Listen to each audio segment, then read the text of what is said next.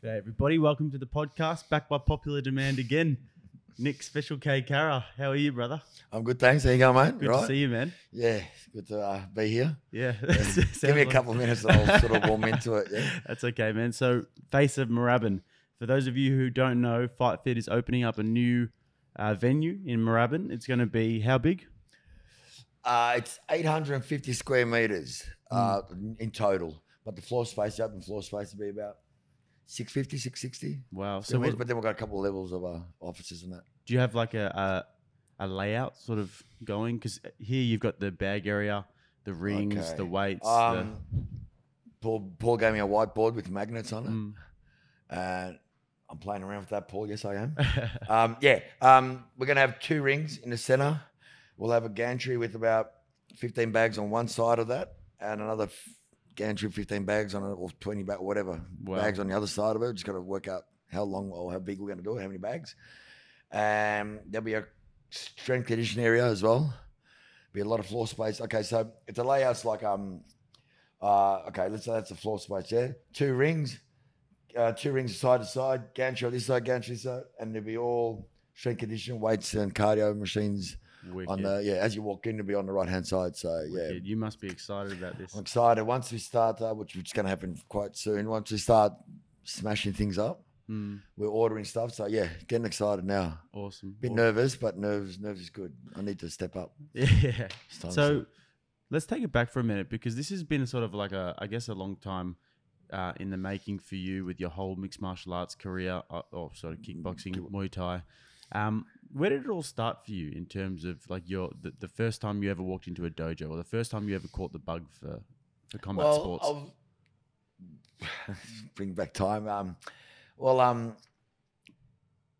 I'm sure a lot of people in my age and a bit older, the Bruce Lees and all that come in. When we got the videos, the VHS or Beta, we had the Bruce Lee movies, Fist of Fury and all that, Big Boss, The Way of the Dragon. And I wanted to do karate. So I just pestered my mum, because my father was never around. So pestered my mum, and she took me to a couple of places when I was about 10, 11. Just didn't, just young, too young. I just when at that age, you need to be pushed a bit, yeah? I know people say, I'm not going to force my kids. No, I believe you need to guide them in, not push them, but guide them in to do some sort of form of whatever they love, you know what I mean? And just keep doing it. And I love that, and I wanted to do that. But move forward a little bit. Well, I was 13 years old, and the boys from high school, I think it was about year 8, year 7, year 8. And I could say to my mates from high school, and I was whispering stuff, and I'm like, what's going on here? And they're like, okay, we're going to tell you. I'm going to tell you. We're going to do kickboxing. I want to do kickboxing. But don't tell anyone. I'm not going to tell no one. I want to do kickboxing. Yeah. So we went, and the kickboxing they were talking about was Zendukai karate.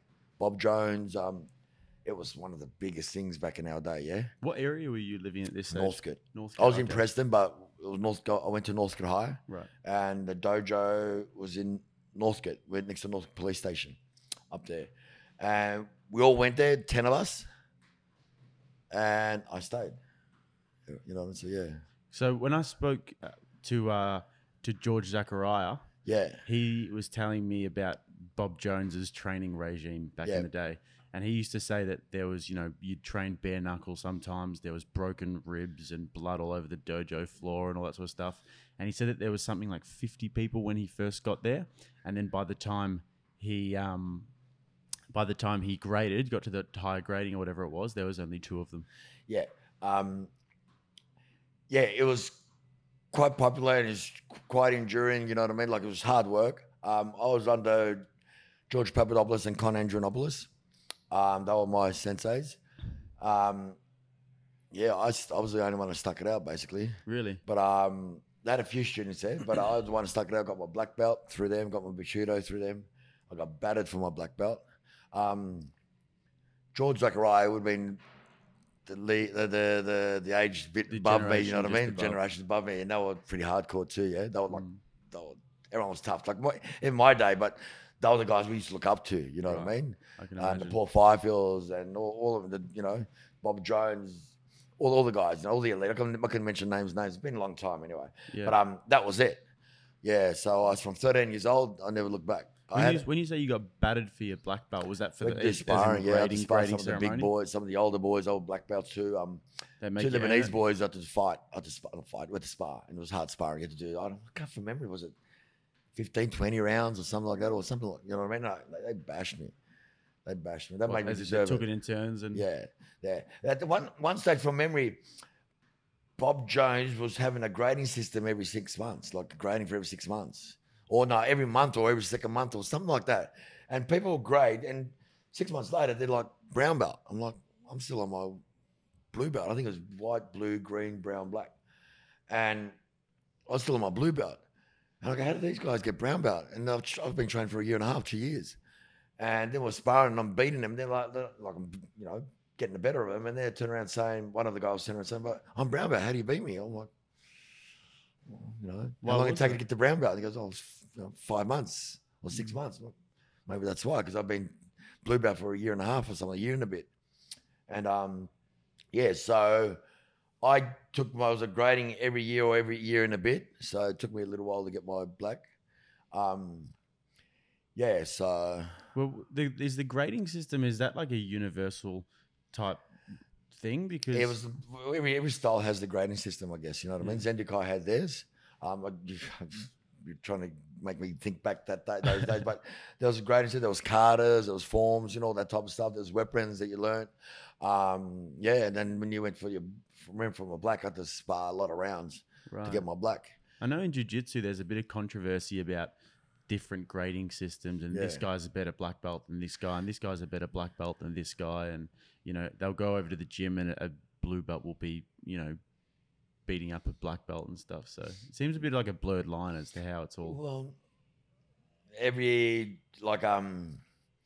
I heard that I see online too. You know what I mean? Some of the like the MMA guys, whatever, and their black belt's not as good as that black belt, whatever. But they're just I mean, everyone has their own grading system, but the elite clubs will have their ones, and they're recognised. Like, mate, if he's come from that club or that style, well, then he's gonna be a legitimate black belt, right?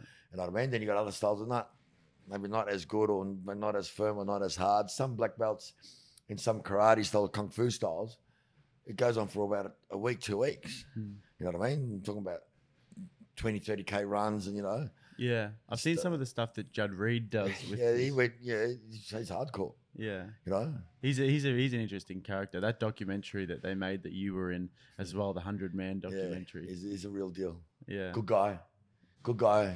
Yeah, I've spoken to him a few times. Real deal martial artist, and he doesn't feel a thing when you punch him. You punch a kicker from the neck down, the guy. He's pretty much made of concrete when you look at him. Nothing, mate. And I was sparring him once because I was boxing, and I was having a boxing fight. He was helping me train for the boxing fight. Like, he put a lot of time in me, and I was sparring him, and I hit him with some body shots, whatever. And at the end of the sparring session, he goes, "Mate, you winded me." I'm like, "I didn't pick it. You didn't show nothing, poker face." But that's the whole idea. You don't show anything. He did that, the 100-Man. Yeah, that was insane. What's it called again? 100-Man kumite. He done the kumite, yeah. And basically, for those of you who haven't seen the documentary, first of all, go on YouTube, because it's on YouTube. Go watch it. Judd Reed, 100 Men, kumite documentary. Nick Carra's in that, helping Judd Reed train for it. Yeah. So when he's training for that, the training that you guys are doing just seems just absolutely just absurd. Well, it has to be. Yeah. You know what I mean? Because he was doing 100. He was doing 100 rounds. It was 1.5 minute 100 rounds. Yeah. It was 100 different guys. I think about it, not because I didn't go to Japan. I don't know what reason I didn't go to Japan. I should have went, but I was probably too busy doing other stuff. Yeah. But I should have went anyway. But there would have been about 50 or 60 guys. You know what I mean? And some of them did it twice. It might have been 100, but I'm saying, yeah. And they pushed him, man. It was a real deal. So you have to, in order to do that, you don't just do 100 rounds. You need to put thousands or hundreds and hundreds of hours in your training and conditioning and the rest of it to get through the 100 rounds or 100 guys are fighting. Right. It's like you fight three 2-minute rounds. You're going to fight 3 2-minute rounds next week, yeah? And you don't just train 3 2 minutes. You probably have to train you know what I mean? You have to train like 10 times that amount just to get to that proportion that you got to compete at. You know what I mean? Which is three 2-minute rounds, 6 minutes. Right. So you got to train how many hours and hours and days and months. You did it in 2 months. Judd was doing this. I think Judd was doing it from memory. Don't quote me on it. 6 months of this hard training, but everyone trains normally. It's hard anyway. Yeah. But from that normal, his level is like that. For a normal person seeing how Judd trains normally, he's like, mate, this is unbelievable. But that's how Judd trains normally. He had to take it to a different level. And he got pushed, man. He had to get pushed. Yeah. You know, and the stuff that he's doing is quite a lot of it's a bit left of center as well. You know, some of the stuff that it's not really something you do in an everyday gym, and it's just that it just seems like he's just lifting logs and getting thrown and people jump. Yeah, that's just, you know what, conditioning the mind. Conditioning the mind. You know what I mean? Getting pushed to the limits, and no matter what gets thrown at you, you got to adversity. You got to get over it and push through it. And I think that's what Robert McGuinness was doing that to Judd, just throwing all that stuff on, you know what I mean? Get people jumping and pushing them off. He's not going to do that in the Kumite because he'll stand up, you know what I mean? But when your Judd was on the ground and Judd was pushing them off, you see some of that on the footage, on the video, you know what I mean? And there's logs and punching. It's all part of conditioning and pushing your body to the limit. And, you know what, working those same muscles in a different way. You know what I mean? So it's like, you do bicep curls, but you don't just do bicep curls, you might do hammer curls, you might do, you know what I mean? So doing the same muscle but in a different way to get stronger and better, you know what I mean? Yeah. So, if you do your training over and over again the same way, the same thing, same that, you're not going to progress. Yeah. You might get a good level, you're not going to progress. That's why you need to do different things, you know what I mean? So, that's why you add your strength conditioning now, part of your fighting martial arts, you know, to get your muscles stronger instead of just kick. Well, did you do kick? What, you didn't do much strength conditioning?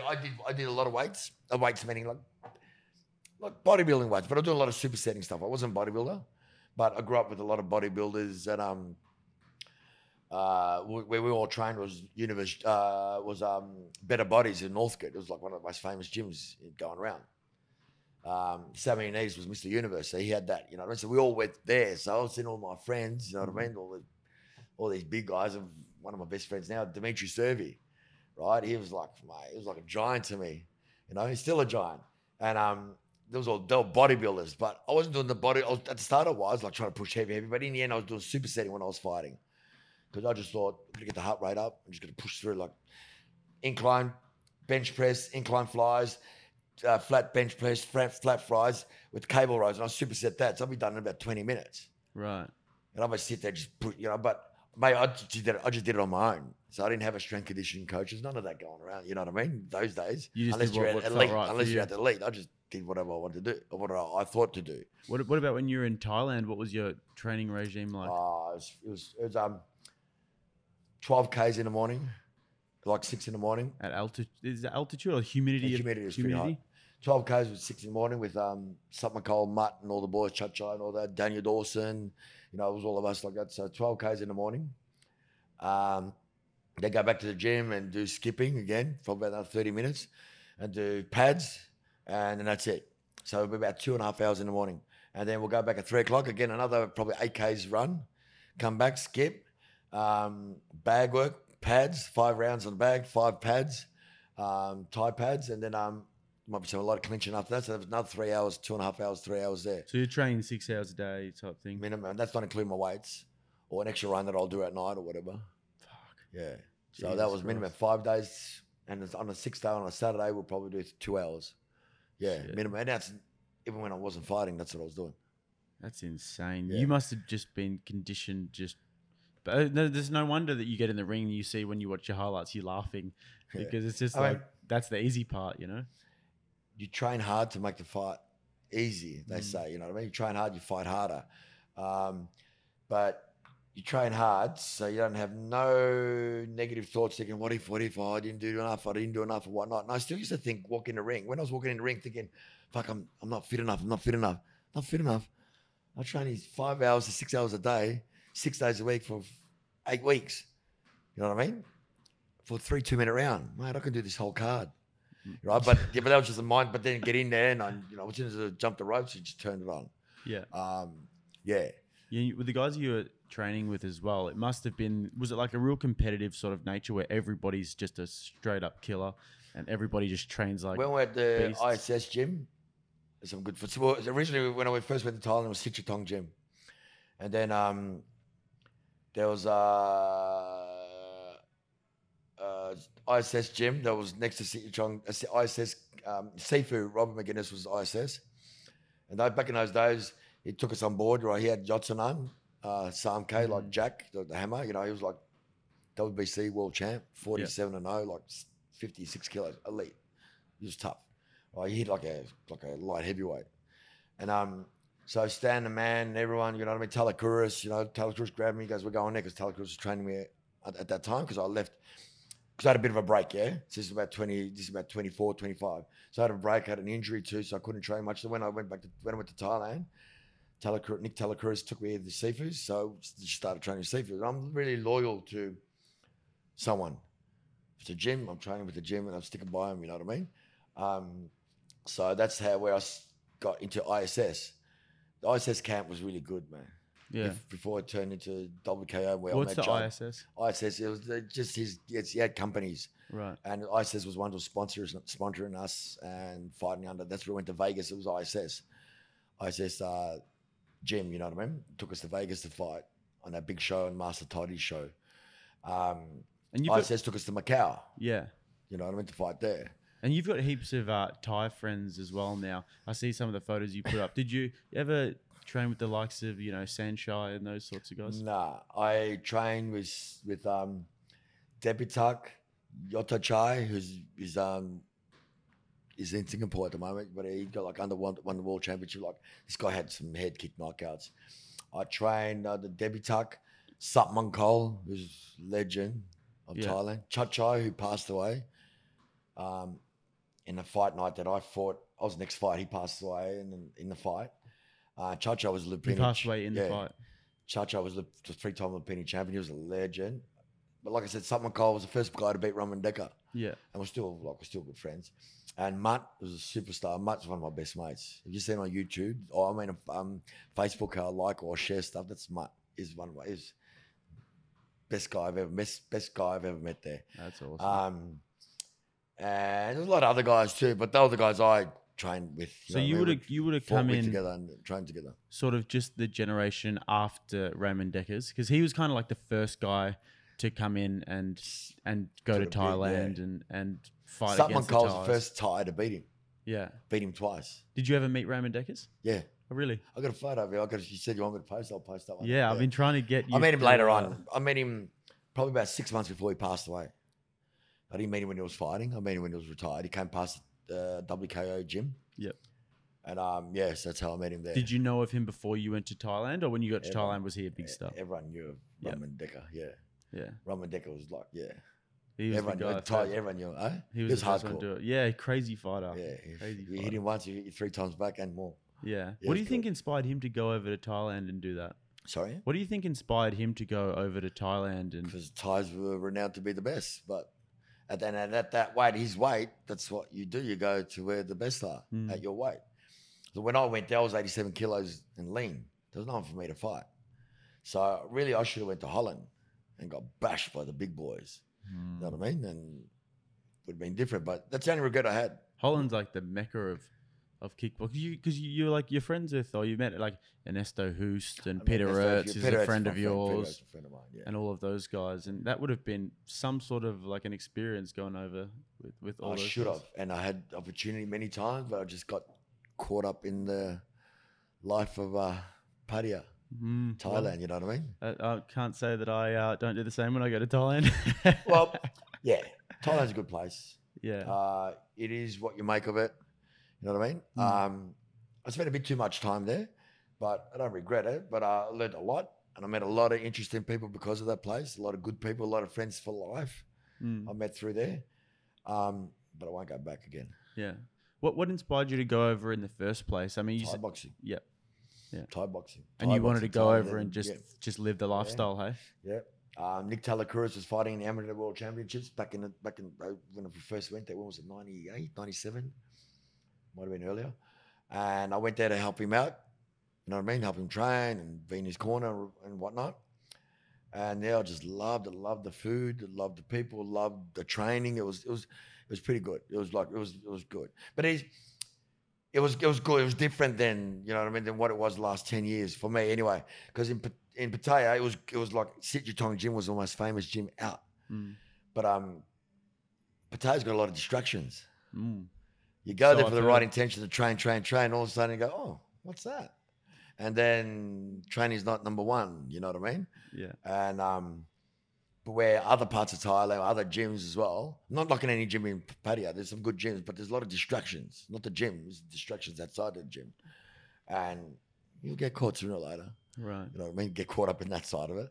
But there's other parts of Thailand where you just secluded and you just train. We did that too back in the day. That's what we did.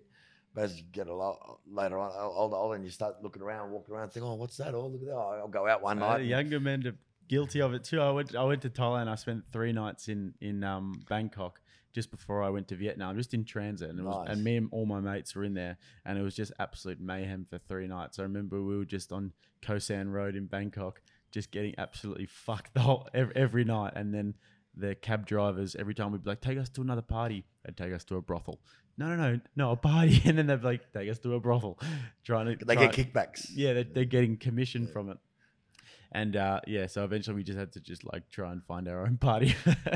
Not hard. Yeah, every time. They just take you straight to a brothel. I went there once for 1 year, 1 month, and I came home 4 years later. Yeah. And I went there last time for 3 months, and I came home 9 years later, 10 years later. Yeah. So I get it. Yeah, big time. I saw my friend. I'm an extremist, all or nothing, you know, but yeah. I saw like an English backpacker that I know get the shit kicked out of him by a bunch of lady boys. That was funny.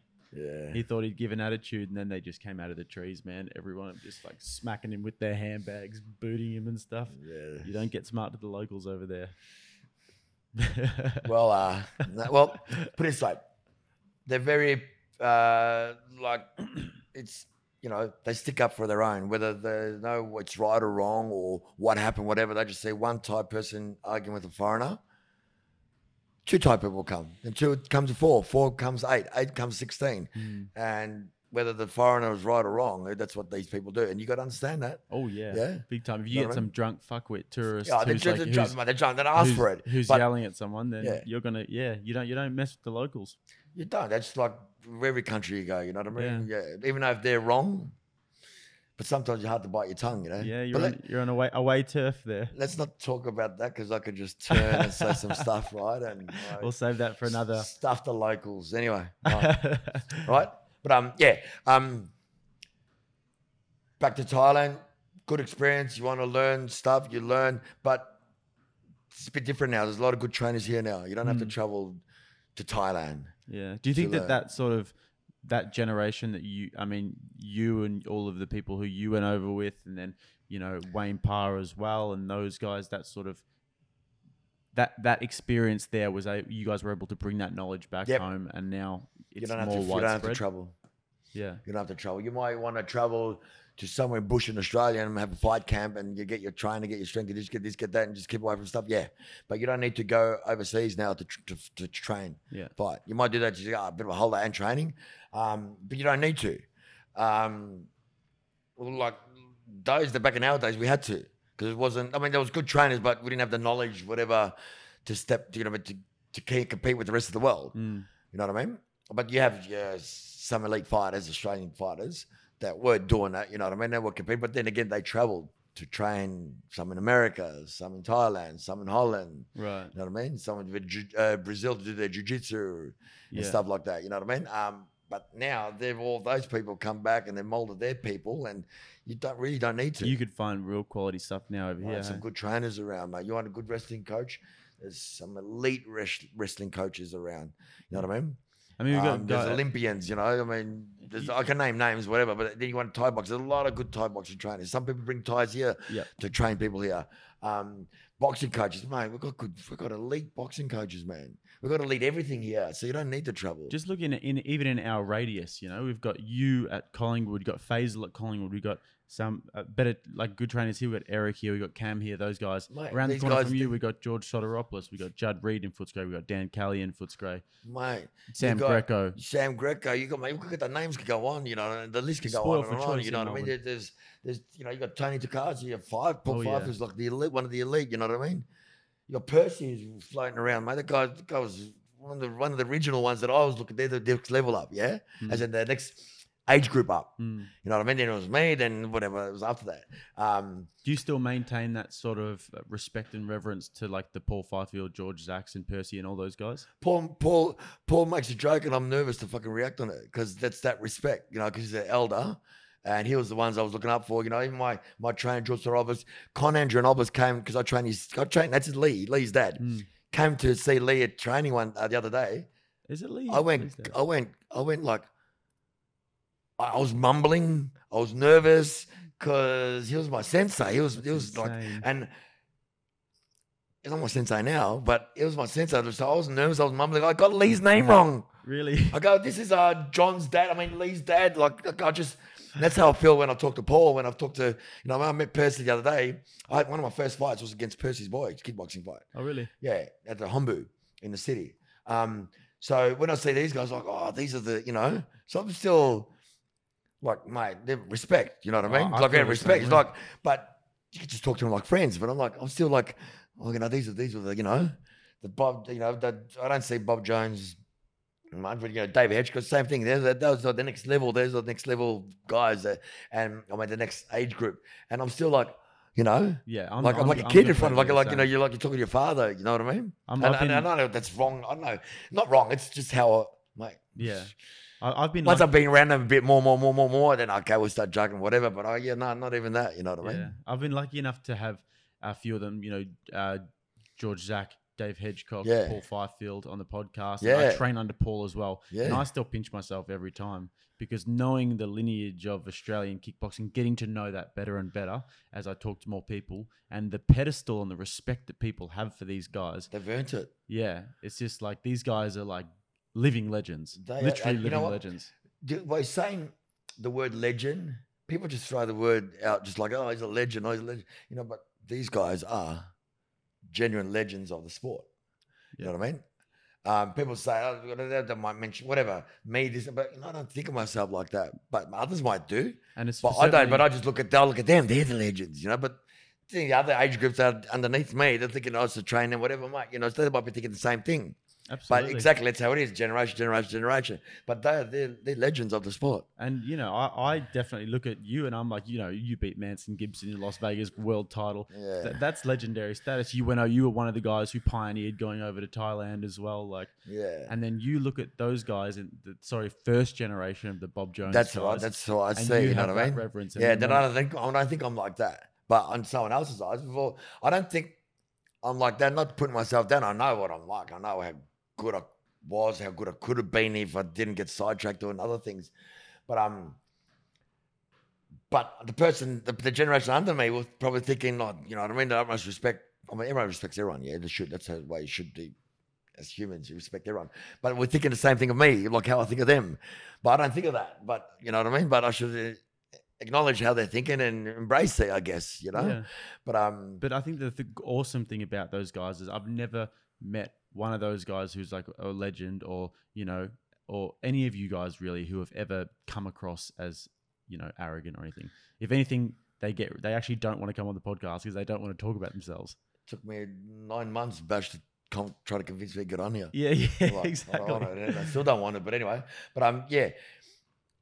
And so the dangerous people, I believe, are the ones that don't have the attitude, have respect and whatever, they're humble, they're high. Mate, they're the ones you gotta watch out for. And what are you gonna walk around like that? Like, gone those days. We don't walk around like you don't want to be. You don't have that image no more. You don't want people thinking you're like that. Right. You know what I mean? Back in our day, we had to probably do that. You know, the old boys had to probably do that and show a bit of whatever, right? So for people to say, better not play up in front of these guys or whatnot. You know what I mean? That's how it was those days. You can't. It's different now, but. We grew out of that. Anytime you grow out of that, you don't want that number. You want to be zen. Yeah. Because you know what? Things go down. You know, I know. I'm not talking about them, but I'm sure they're the same, right? The older generation. I know what I can do, and I don't want to do what I can do. I just want to be calm, relaxed. I just want to be humble and be happy. I don't want to be angry because I know I can't control it. So I don't want to put myself around it. And people talk like that around me. Oh, nothing to do with them. So tough talk doesn't worry you, hey? Yeah, everyone's tough, and there's about 45 cameras around just in this little room. Yeah, you know what I mean. But yeah, nowadays there's none of that. So if you act tough, you have to be tough. Yeah, but it's different now. You don't want to act tough. You don't want to be tough. It's the age of the internet, brother. Yeah, everyone's tough these days, bro. Oh, mate, I get it. But then when, I got to be more. How can I say? I got to be more. I got to adapt to that and just be more calm, or whatever, and just like that. But the old days, what'd you say? Yeah, you know what I mean. I can imagine. Oh, anyway. When I met, like look at guys like Dave Hedgecock and Paul Fife. I won't ramble on about them anymore, but literally the last people you'd ever want to fuck with. But literally the biggest gentleman you'll ever meet. It's insane. I get it. It's just not I know. I'm telling you, that's it. Yeah. And that's how I learned, because how they are. And my mate from the gyms, you know what I mean? You're Dimitri Servi, like one of my best mates. And he was bigger. He was one of the head bouncers that we call them bouncers, right? Those days. No, bouncers were bouncers, mate. They could do stuff. Not now security, just security, right? But and he'll look down at me. He's a few years older than me. He look down at me and he'll just give me so much respect. I'm like, I'm just a little shit kicker. But no, I'm actually Nick Carra, and these guys acknowledge me as a person, not like putting me down. Mate, you should do it, Nick. On, do this, Nick. Do that, Nick. Do it this way. And that's how I learned, because I never had a father to teach me that side of stuff. I had to learn it by these guys. That's why I love these guys. There's a couple of other guys, you know what I mean? And you got your Paul, you got David, come out of their way. Hey, how you going? And you're like, when you're younger, how you going? You're like, that's what you should do. Come out of your way and say hello to people. Bigger, smaller, older, younger, whatever. We're all the same. That's an awesome point. And all the same. Love you say hello. It doesn't matter. You know what I mean? And the fact that you said that because you didn't have a father around growing up as well, I often think that young men who are, could go either way in their life, I think that being around a martial arts place or a dojo or, role models, there's no better role models around. My mum was, everyone has a story, yeah? I don't know what I'm rambling on about that. My mum and dad split up when I was 6 months old. My mum was 17 years old. She had a baby. She had to work 2 jobs with the lady to try to bring up, my father was never around for whatever reason, right? Yeah. And I had to learn the hard way. I had to stuff up to learn. And I've done some stupid things, you know what I mean? I had to learn. I was a pest at school. I was a pest. I just wanted to make my friends laugh.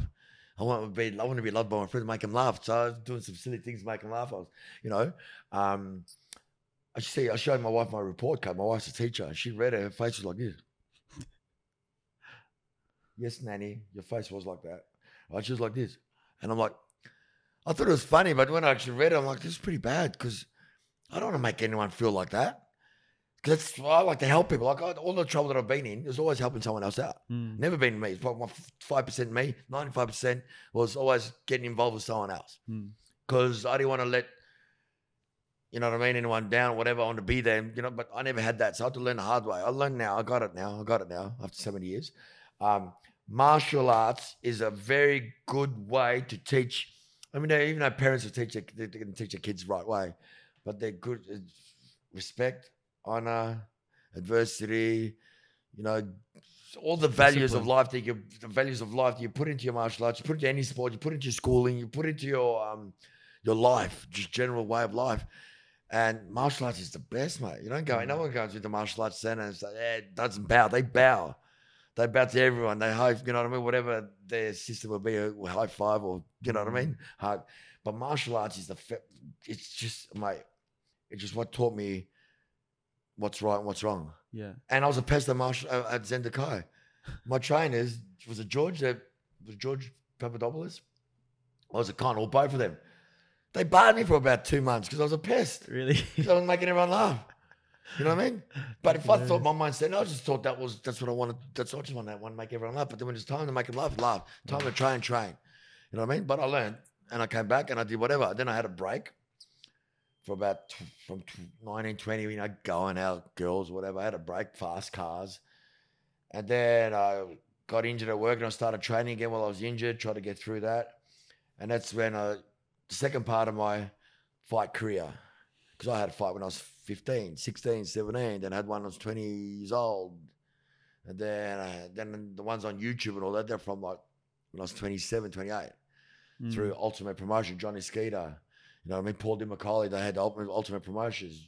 Joe DiMacaulay, you know what I mean? Like, he's mate, they're awesome guys, man. Been around the sport forever. They're the ones that got me back in there with Nick Talacruz, Ron Parr. Right. Okay, do it for a year. Even though you got a bad back, you can't walk half the times. Just have three fights. Johnny, Paul DiMacaulay, you know what I mean? Would you have 3 fights? 3 ended up being 17, 18 fights. You know, then my back just gave way. Yeah.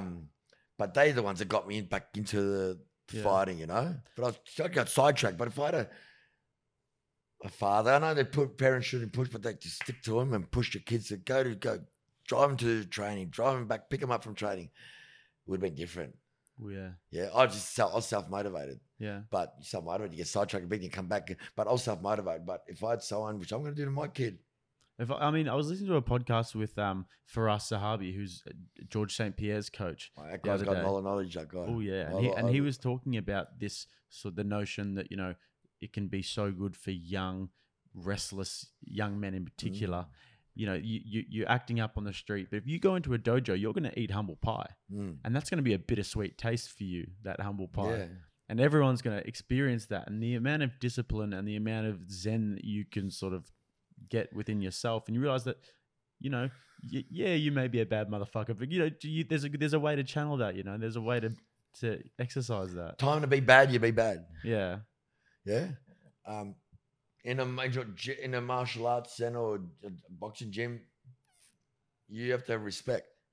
You know what I mean? There's some people with a bit of attitude, but they get touched up in the end. You know what I mean? They will always get caught up with someone. Always will teach them. You know, how many people has Paul trained that were troubled kids?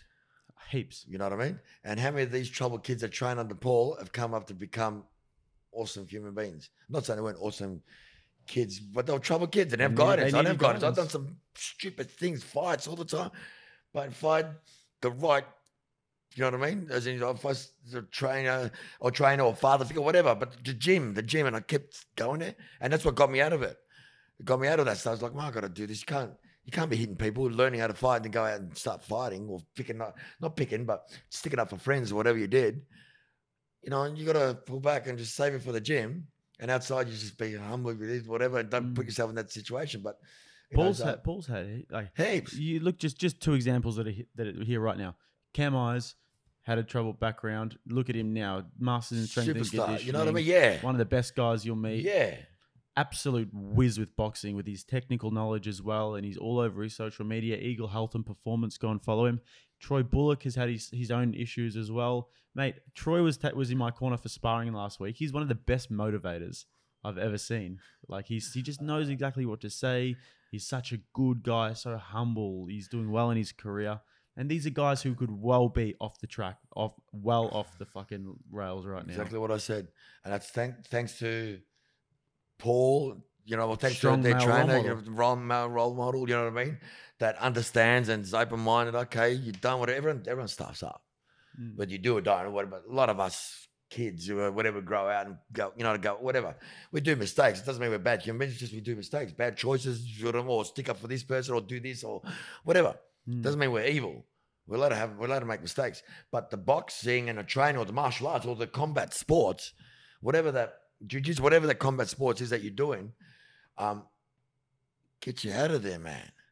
How many stories? Like, these are the stories that we know. What about stories in America about the Mexicans, about this, where they've seen family members get decapitated? Yeah.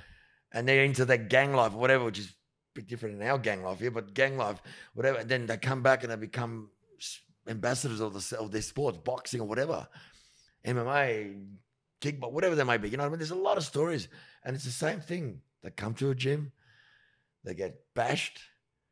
If they have attitude, they get bashed, and they get bashed into reality, and they become better people. Or they come to the gym looking for guidance, and they find the guidance, and that guidance, and they become community as well. You know what I mean? And then they're the type of people who can turn around and say, "Oh, what do you know? You know what I know? I've been there, done this, done that. I've been almost dead. I've done it. You know, I've been in jail, whatever. Like, so I've done a lot. So I know, like, when I say don't do this, don't do that, or do it this way." And then people are like, "Oh, actually, yeah, they have done it." He can give me advice and he can help others. That's all right. I find I can help. I've been helping others. Yeah. And when I say, don't do this, oh, no, I've done it. Yeah. Don't party up, you know what I mean, when you fight and whatever. I've done it all. Yeah. And it doesn't work. And the thing is, like, another aspect of that is that, like, I like to party, right? And I've got my friends who like to party, but the community I have in the boxing gym, we like to have fun, and occasionally we might even party together. Yeah. But for the most part, it's a productive and really healthy sort of lifestyle and community of people who are always trying to better themselves. And it's not like you're just hanging out to get fucked up with each other and to have fun. It's like, Jake, whoever walks into a gym, say, let's say FightFit, our gym, right? We've got another one happening too. And we'll have another one happening soon after that too. So our gym, they don't come here. Everyone comes here for a positive reason. Whatever that might be. Lose weight. Learn boxing, learn kickboxing, strength conditioning, confidence, get fitter, healthy, whatever. It's all positive. You don't come here, let's get on it. You know what I mean? So the people that come here, everyone's here for positive. It's all positive. So you hang around with positive people, positive environment. You become positive yourself and you grow in a better way. You know what I mean? If you hang around, in any scene, whatever it is, you know what I mean? You are what you eat, like they say, you know what I mean? No, you hang out with people that are out going out every night and doing whatever they're doing. You're going to do that too. You know what I mean? So I'm not saying it's bad. That's just part of growing up, I guess. You know what I mean? Some people just go to a different level, right?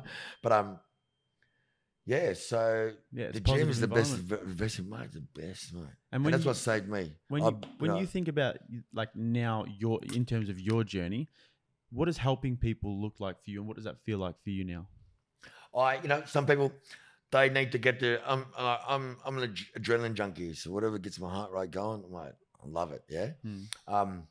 Training gets my heart going. Fighting, when I was fighting, I should have fought more. Instead, I got sidetracked. Those 5-6 years, or other years that even more, 8-9 years that I got sidetracked different parts. Right, 2 years here, 3 years there. I should have another 50 fights. Right, that's what I do regret that. But okay, so back to me. Fight was over. I realized, okay, I can't fight no more. Just doing other, doing other stuff on the side, so I couldn't do both. I get a rush training people. I get the same rush as fighting when I'm training others. Right. And I get more nervous when they're fighting. You know what I mean? And then when they finish the fight, it's like, like a load. I feel like I'm gonna faint. Like when it's all over and done with, and he feels good. I get the same thing. It's the same sort of feeling when I was fighting as when my fighters are fighting, or the challenge people, or even the classes when I see them wrecked on the ground, and I know they go, the chest go, woo. I love it. That's just adrenaline. I love that. So I get a rush with that.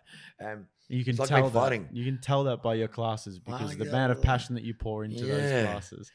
Sometimes I might come across angry, or like old man type, whatever. No, because I care. Yeah. And that's how I express myself. It's all calculated. Okay, guys, you're doing well. You just got hit in the face. But then, you know what I mean? Like, fuck, you got hit in the face. Keep your hands up. You know what I mean? Especially when I've told the guys, the girls 8 times before that. Like, man, I'm going to scream that 9th time. Yeah. People get a bit sensitive. No, stuff it. You're doing a sparring class, it's a bit different now. It's no more punching pads or whatever, hitting the bags. Sparring class is different. So if you're talking about the sparring, it's a bit different. I've got to talk like it's a real thing. We're getting hurt now. Yeah. I'm not playing table tennis. Yeah. You know what I mean? And it's important for people to know that. On the bag and pads, different. Cool, you can talk differently like that. But when you're sparring, okay, we're getting hit now, so I've got to talk different. And it's important if you don't like it. That. You've been around this for a long time, and you know what it takes to motivate people, what it takes to also make people feel comfortable with a balance of understanding that this is boxing.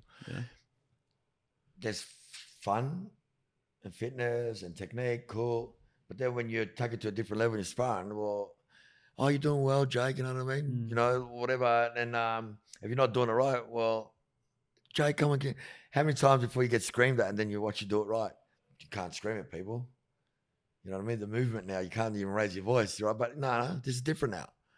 I mean, sometimes you have to yell, but not yell and put people. You don't put people down, but you yell and you just motivate them to get them, to push them to get to the next level and become better at what they want to do. Well, the intensity that you project will often be reflected in the person that you're coaching as well. Okay. Yeah, that's right. And you got, okay, powerlift. Let's use Tony. I don't know, Tony Tacasio. And someone's doing a squat. And maybe they're doing a squat and they're doing the PB. And they got down and can't get up. And like, come on, Frank, get up, push it. That's not going to work. Come on, Frank, get up, push it. And bang, thank you very much. Sometimes you got to raise your voice, yeah? Absolutely. Yeah, and so it just shows you the passion you got when you care. If you don't care, you just do whatever, turn your back, play with your phone.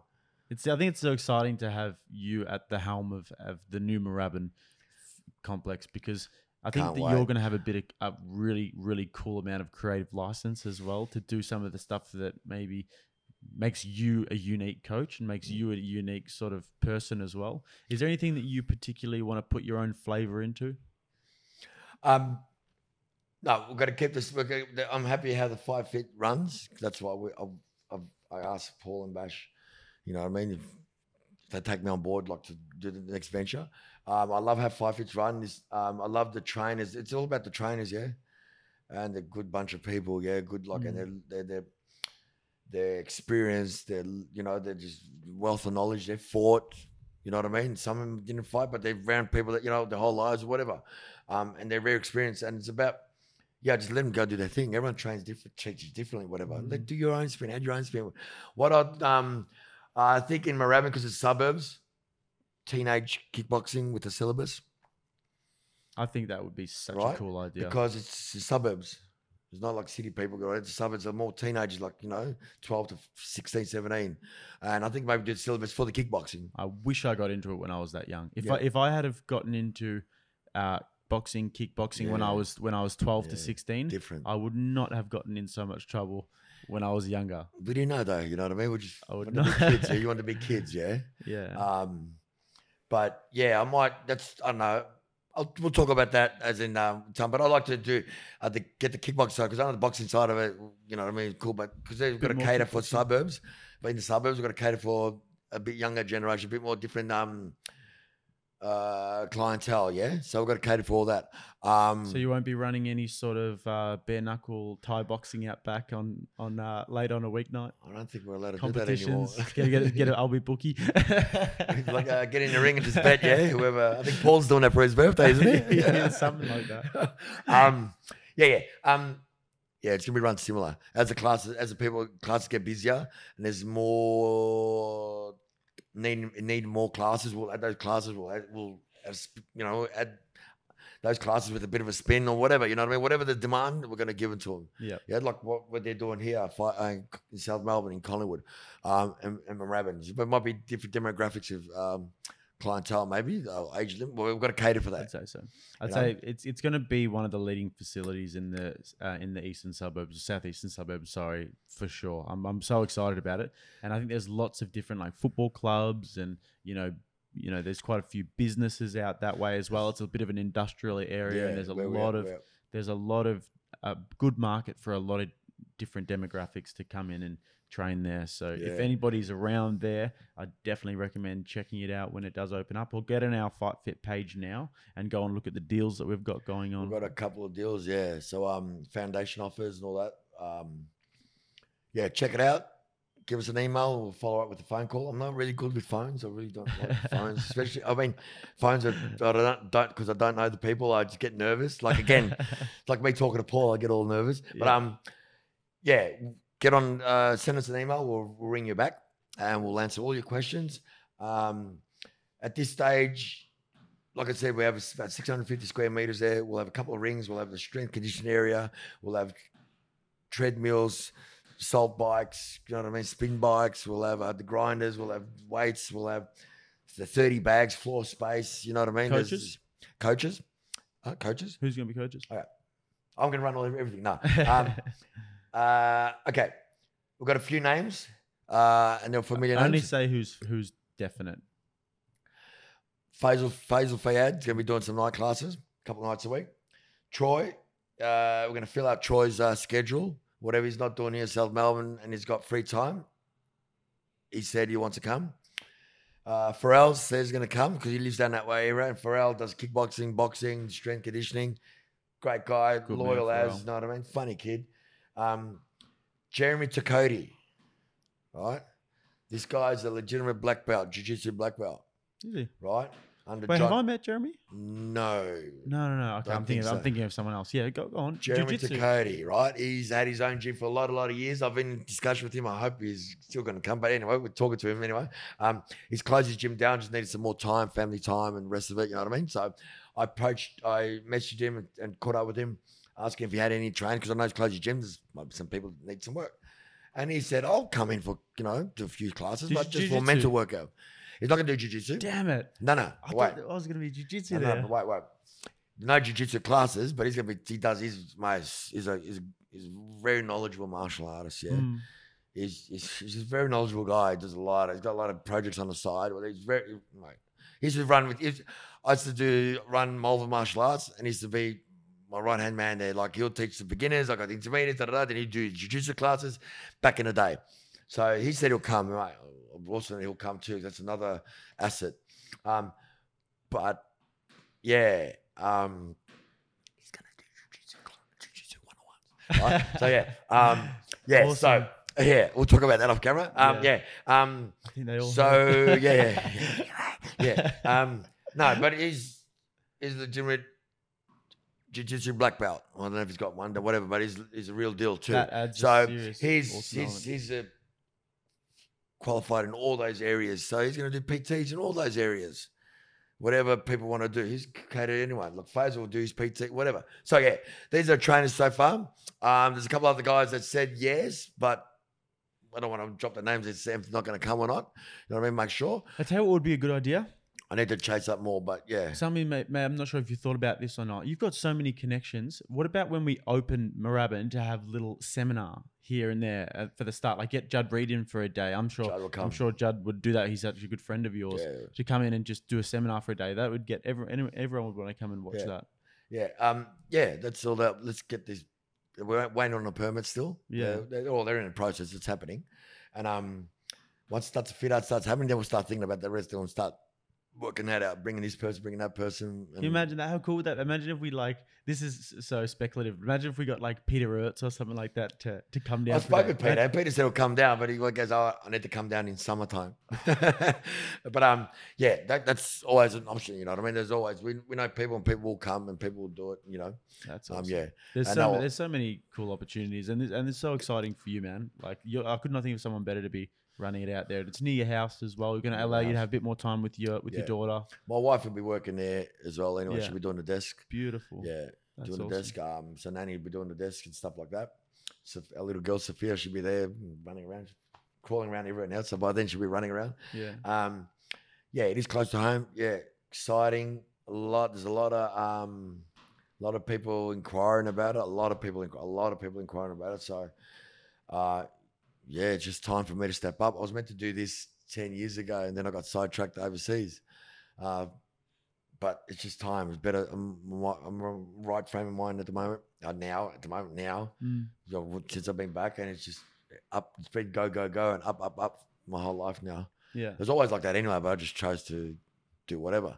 But you get to now pour all of your life experience and all of your skills and the talent and not the talent, but like the skills that you've cultivated throughout your career into something that you have so much passion for.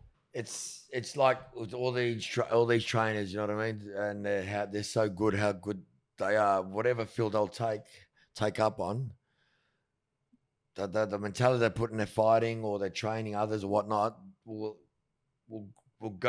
show in the other ventures they do or whenever they do or whatever they do or whatever they're doing at the moment. And it just, they're excelling in that, they'll excel in anything. That's just how I believe, you know what I mean? So whatever you put your mind to it, if you got that in you to excel, you will excel and you will get better and you will succeed. Yeah.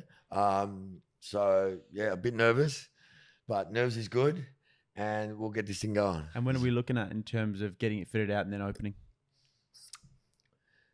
Fitted out, everything's going to be sort of ordered this week, as in the regards equipment and stuff like that. The permit's the only thing that we're going to wait, and who knows with these people. But we're thinking mid-Feb, if not late Feb, you know what I mean, a couple of weeks later. But you definitely, start of the year.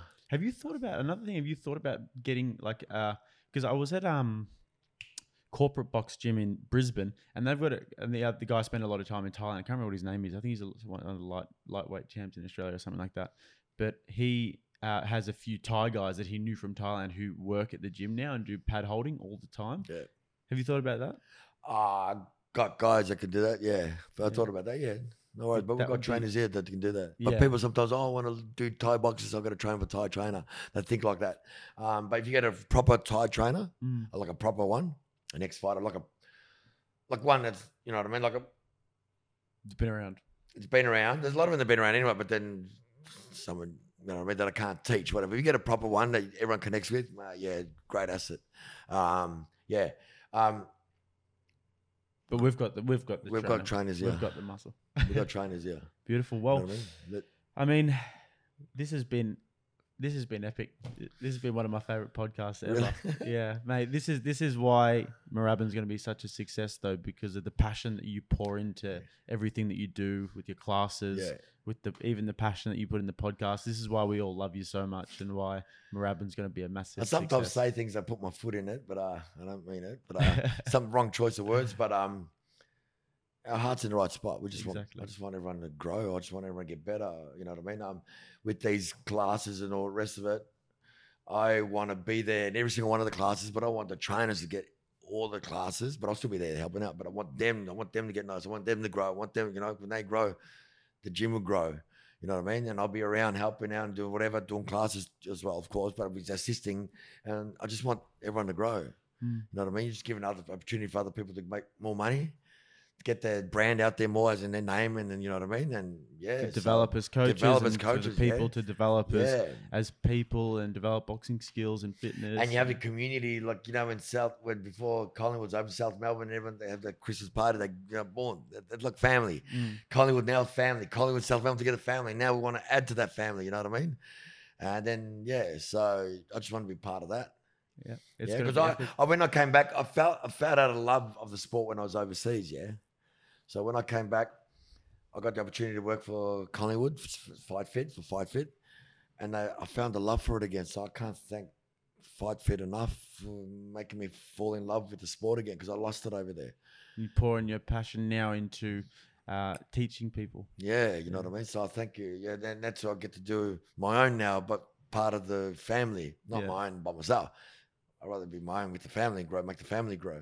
Well, FightFit's also given me the platform as well to do the stuff that I love doing. Right. So I'm with you there, man. So loyal to the end, man. Loyal to the end. 100%. Anyways, brother, we'll wrap this up. Thanks, man. Always a pleasure. All right, mate. Guys, FightFit Marabin. Get on it. Take care. Be there or be square. Exactly.